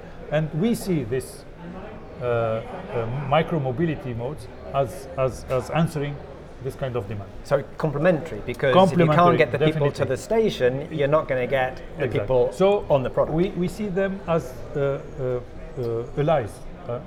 Allies to mass public transport. But if we want this to happen, we need to make it easy to move from one mode to the other. It means we make it easy to pay for all modes together. We make it easy to get the information, to have timetables which are synchronized with the demand of the people, and there where this mobility as a service could be of added value. By offering the access to the whole mobility, let's say, package with one stop shop. So like an Oyster card type thing that exactly. unlocks the bike and does everything. Exactly. And we see this combination or this integration as the only way to address the traffic congestion issue. Because if we better use the modes where at the right time, having the right mode at the right place at the right time with the right price, we will optimize the use of cars, and we will have, hopefully, I would not say less cars, but at least the growth of the car fleet will be slowing down. Do you have an official policy on congestion charging and whether your organization is massively in favor? Sure. We are in favor of congestion charging, and our members are in favor of congestion charging. And I would say with the condition that the revenues generated are also partly, I would not say fully, but part of it is used to develop public transport. Because if we reduce or if we impose restriction on the use of cars, we have to offer alternatives. And the alternative is a good public transport system, cycle lanes, walking conditions which are safe, etc. So that's the... But you're then fighting against the car lobby, which is much, I mean, you've got 1,700 companies, but the car lobby is massive and has big money. We are not fighting against the ownership of cars. We are fighting against we try to promote the rational use of cars. So we are fighting against the those people using cars for short distances. In France, 25% of the trips are less than 1 kilometer and 50% are less than 3 kilometers. So these are distances. 1 kilometer walking would be great because it would be healthy, and and 3 kilometers is, I mean, bikes, and they can easily be used for this kind of distances. So we try to increase awareness about the damages which are generated by this kind of car use, because we are aware that in some situations you have no choice, and especially low demand areas, low density areas and rural areas, we can't have a bus every 15 minutes in these areas, for example. But we need to have an intelligent use, smart use of cars. This is against what we are fighting. I mean, and the car industry we have in our membership, daughter companies of Movil is of course Mercedes, and BMW is a daughter company of Mercedes. Now we are talking to Moya, is Volkswagen. So we don't have nothing against them, but having one person per car is not sustainable, even if this car is electric. So in the presentation that you gave, and in other presentations which I've seen, that the point is being stressed. Yes. That urbanization is not slowing down. 2030, 2040, 2050, all the movement is into cities, and if you don't have that backbone, as you said, that in a city you don't have that good transit, you're gonna grind to a halt. The city will collapse. I mean, it won't be sustainable. For sure. So we need that backbone, and those who think that they can solve the issue, or who think that because they electrified everything, they will maybe they will solve the air quality issue, but the congestion will remain.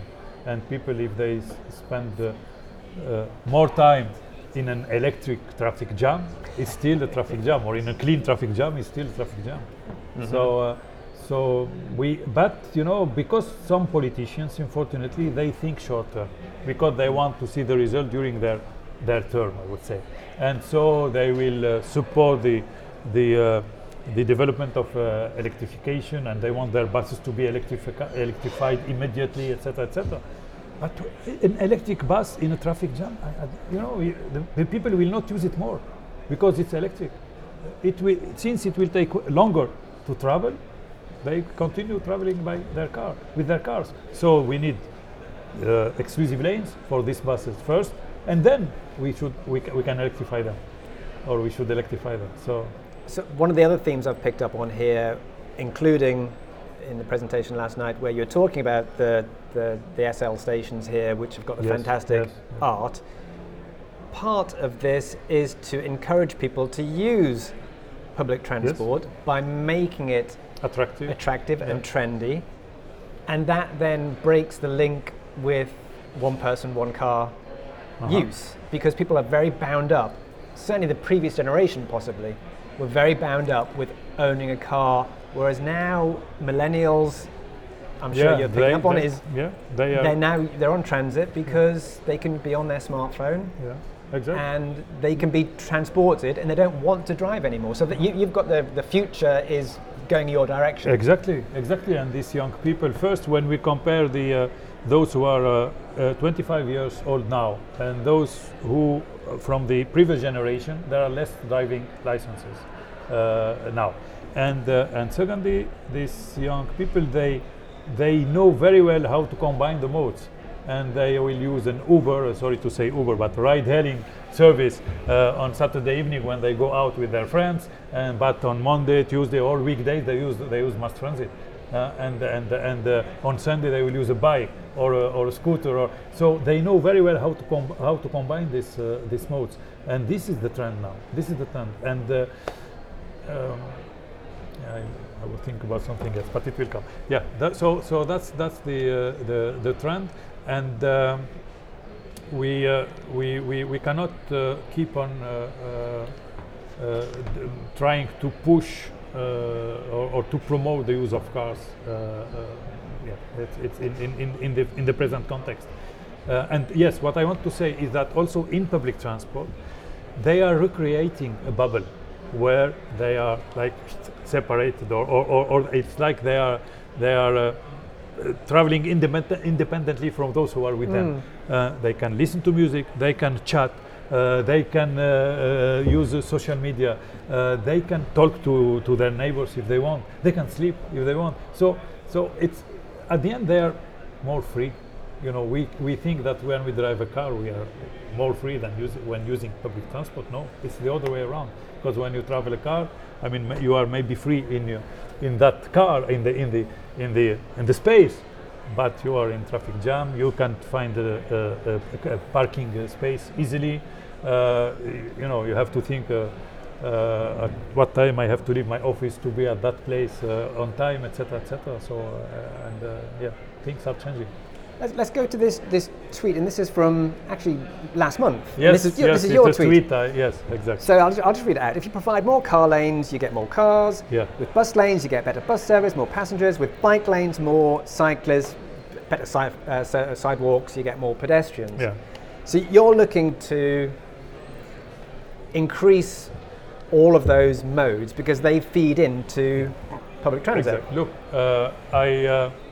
I am the Secretary General of a public transport association, but I am first a citizen, and first is walking, is not public transport. First, we have to provide the right infrastructure for safe and comfortable walking conditions. Okay, and then cycling, because you know it's good. I mean, there is no pollution. It's you can exercise, so it's good for health. So and then yes, public transport and the shared modes. So that's I would say the classification, the hierarchy, of provision. Exactly. And you know, sometimes I think about cars, and I compare them to smoking a cigarette. When you smoke, you go to a smoking area, and we should have the same with cars. If you want to drive your car, go to that lane, not to the whole road. No, you have your lane, you drive in it. And the rest, it should be for the majority of the people. Because one person per car, when you see the number of people using their cars compared to the number of people in a bus look at the in the Netherlands or in Copenhagen, the people using bikes, there are traffic jams of bikes because we give them only a very small part of the road, and the big part is for cars. So we have to. It was the mayor of Bogota who said it's. Democratically. I mean, if we have a democratic approach to mobility, we should really put cars aside. And I agree. So now you will tell me you are against the car lobby. No, I'm with Mohammed. I'm with you there. Don't the worry. bad use of. The bad use of cars. Or it's more about the use, how we use it. And if we give all this mass and all, people will not. We use less cars, and we may have less second cars in the families first. And then maybe no cars at all. Thanks to Mohammed Metzgani there. Next, we have Transport for Greater Manchester's Raphael Kester. Raphael, good to meet you, but you're from Manchester. I'm from Manchester, head of innovation there. But you're not from Manchester originally? No, I'm from Colombia in South America, but I spent the past 30 years in the UK. How come? I went to do a master's there in environmental planning, town planning and transport.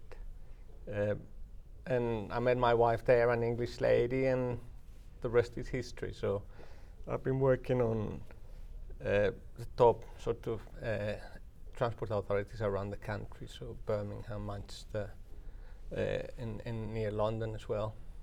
So Manchester's kind of exciting to a bike nerd like me because of the Chris Boardman link. Yeah. And with some amazing infrastructure you're putting in.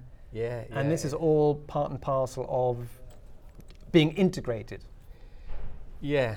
I mean, basically that's our strategy. We have a strategy that we wrote a good 3 years ago called 2040. So it's looking at where we want to be in 2040. We have huge challenges, not only pollution and congestion, but it's a growing region, 200,000 new homes, 250,000 new jobs by 2035.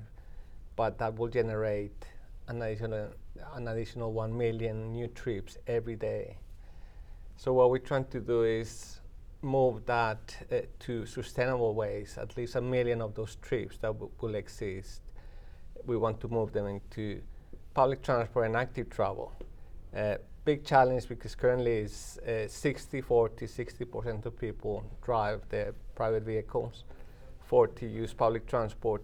Our target is to make it 50-50 in the next 10, 15 years. And of course, cycling is a key element of it.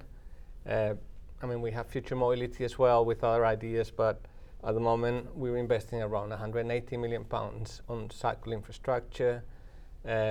We have the Mobike experience, which was quite rich for us. We run a pilot with them for a good year. We were the first city in Europe to have Mobike because the lady that was the owner then had very good links with Manchester, the university, and she wanted Manchester to be the first one in Europe. So we ran the pilot. It went really well for the first 6 months. Then she sold the company, and the business model changed a bit, and they didn't do some of the things that they promised. So at the end, they decided to stop the pilot and move away. They did take all their bikes, so it didn't cost us anything, and they didn't leave a mess behind. So it was a very good experience. We had a lot of data, a lot of insights into bike sharing. So now we're building the next generation as part of this whole program with Chris Boardman, and we are going into e-bikes, also normal sort of pedal push bikes with a docked and dockless solution, which we want to see. That the authority will own, or yeah, we will tender, because basically just before Mobike came, we were ready to sort of we did a study like 3 or 4 years ago, and it says it's not the time, the technology is still a bit raw, the infrastructure is very heavy, very expensive. We repeated that study just before Mobike came, and it say you're at the right time. Technology is here with very good, exciting solutions. The physical infrastructure is lighter, has reduced price. So we were going to go out, but Mobike came and said, look, we want to come into Manchester. It won't cost you anything. We developed a really good memorandum of understanding that became. We were the first city in, I think, worldwide to develop this sort of MOU that then other cities adopted and improved, because no one knew about how this dockless thing was going to work. So we said, well, fine, if it's not costing us anything, if we have a good collaboration agreement, let's do it and see how it works. So we at that moment sort of stopped what we intended to do. That was a formal tender and all that stuff. But now we have we're wiser, we have a lot of knowledge, more data, understand, because they did bring 1,000 bikes, all the substandard, not for the European market. It did give us a lot of data. We work with, through our Open Innovation Program with young startups. Some of them develop really good solutions on the back of the data that Mobike was providing. So we have something called C-Sense, that is a small startup. Of Northern Ireland. Yeah, and through the programs that we had of Open Innovation, it helped them sort of improve their solution, and now they're sort of sponsored by the British Cycling Federation, which is based in Manchester as well. So I think it's not the normal route that other cities would have taken, but I think we gain a lot from the mobile experience, and it makes it stronger to have a more sustainable sort of solution that we'll be bringing in the next 12 months. Cargo bikes as well? Yes, I mean, it's part of the whole micromobility. So what we're currently doing is we have a European project called eHubs. So we're going to develop a series of eHubs around the city to encourage multimodality and interchange. And as part of those eHubs, there'll be elements of cargo bikes in addition to e-bikes. And we're going to try to set up a community model. So it's not sort of the cargo bikes for businesses, but cargo bikes for communities, for people that want to go to the shop, don't want to drive, but don't know how to bring things back. So make it, and if it's electric, then there's less sort of physical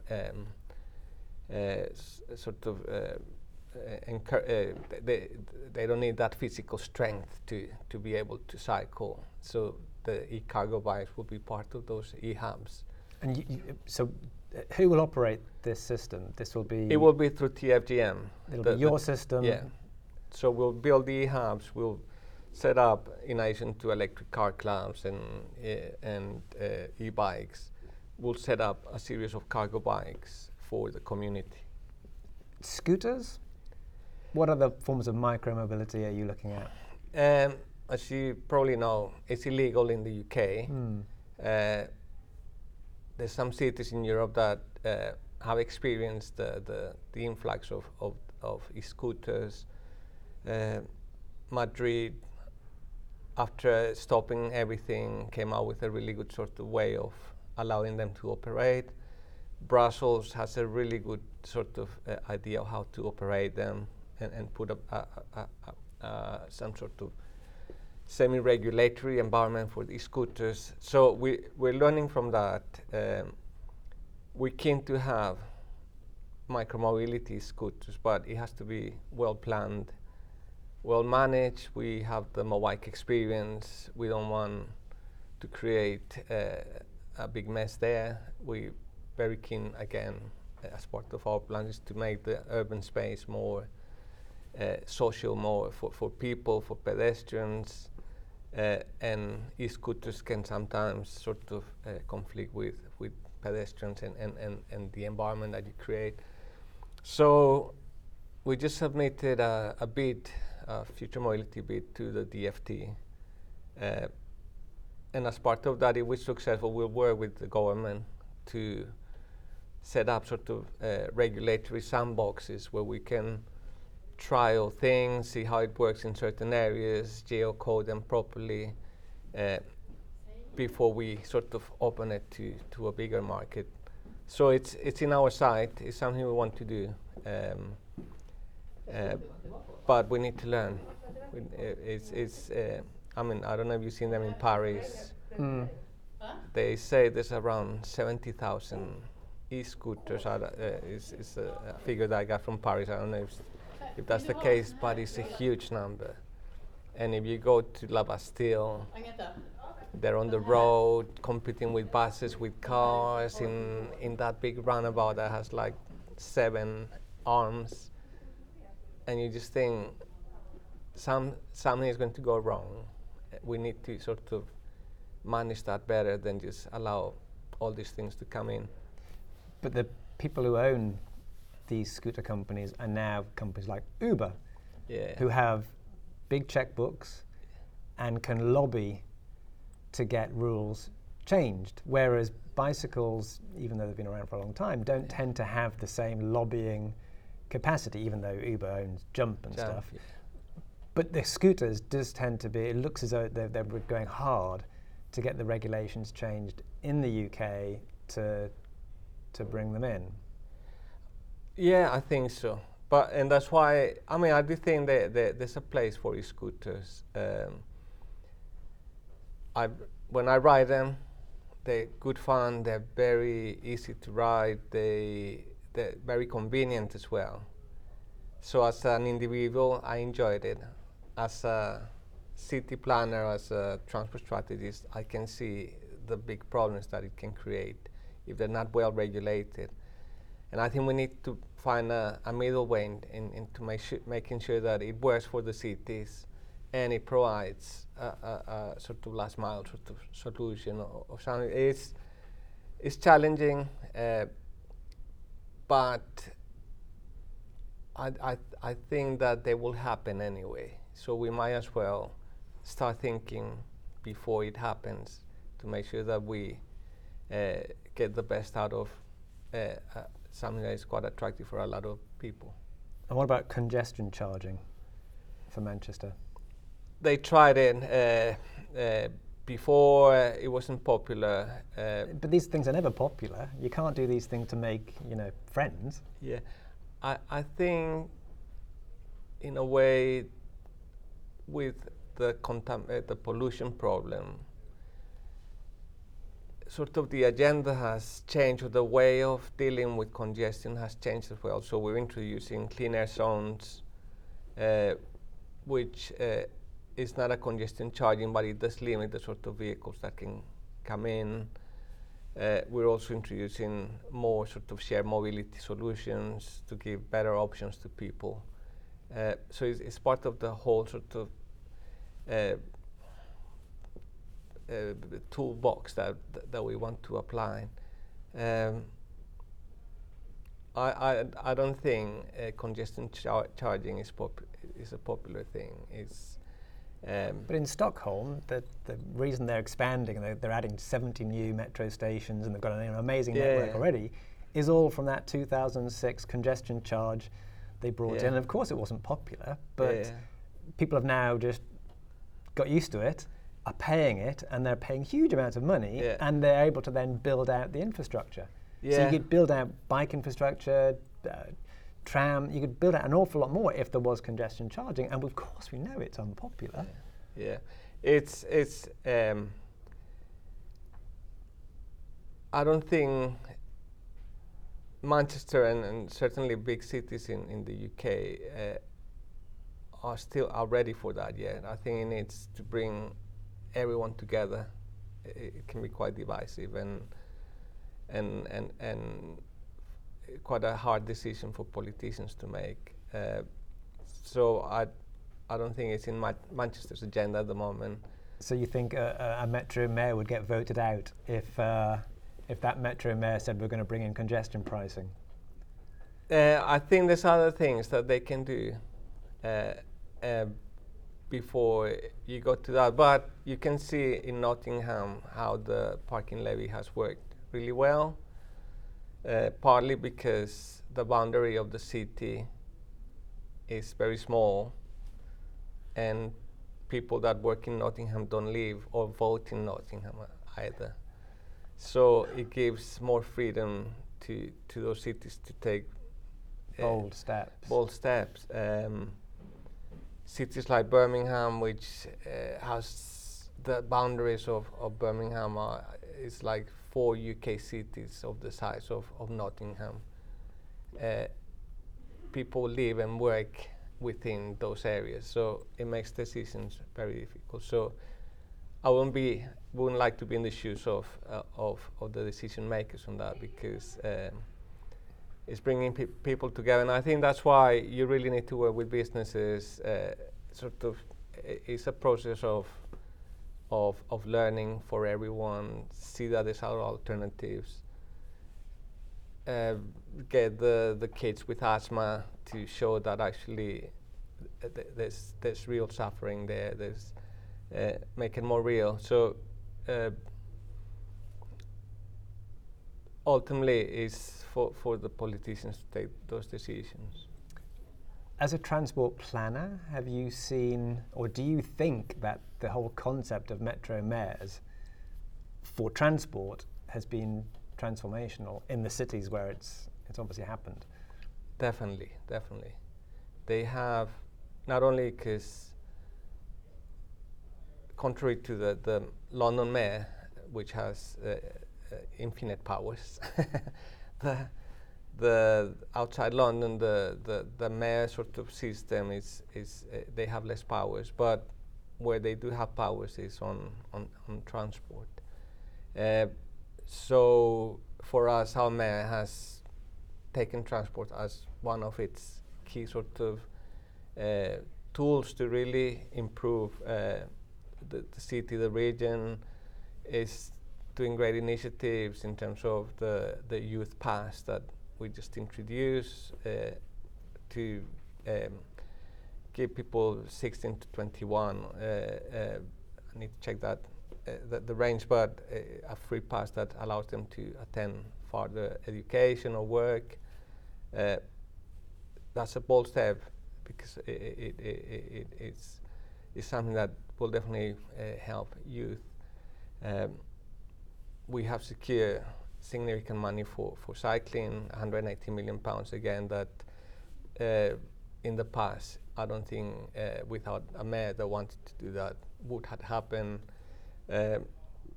So I think transport is a supporting tool for prosperity and for good quality of life. It's not an end on itself in a way that sometimes sort of the technical people sort of and transport planners sort of thing is transport is transport. We're actually supporting the region to improve the life of people, and that's what transport fits. And if you have a mayor that uses transport as for that effect, then it becomes very powerful. And I think both the Birmingham, the West Midlands mayor, the Liverpool one, Merseyside, and ours to have quite a good sort of transport head, which helps us. It's a new experience for transport authorities because we have someone more involved working with us, which is excellent. Will you be measuring the use of the new cycleways that you're putting in to see, right, X number of cyclists are using the Oxford Road corridor, for instance, we need to extend that network round the corner, in effect. Is that something that you're looking at doing? Is like looking at actually how people are using this and then expanding the network if there are places where you're getting masses of use? And conversely, if you don't have masses of use, do you think, well, let's convert that to a tram line? What's your thinking on cycleways? I mean, we, as part of our IoT project, the City Vert project, there was a £20 million project. We, through IoT, gain a lot of insight into cycling and through C-Sense and Mobike. And we've been mapping that. We're introducing more sensors that help us sort of understand movements. I think it's a developmental, it's part of the development, not only of the infrastructure, but also how we're going to manage that data and how we sort of support that through IoT solutions. We need to look at more how we're going to manage the curbside more dynamically as well. So I think at the moment we're sort of in breaking new ground with a lot of this stuff, and we're making very bold steps in terms of cycling as well. Not only we need to deliver the infrastructure, but also complement it with other ways of monitoring and measuring. I think we're starting at the moment. The infrastructure is still in a planning stage, so we need to start making sure that we use what we learned from the past 2 years to gather good data on it. Thanks to Raphael Kester there. That's it for today's show. Show notes and more can be found on the-spokesmen.com. Thanks for listening to today's show from Stockholm. The second part of this public transport special will be out in a day or two. Meanwhile, get out there and ride.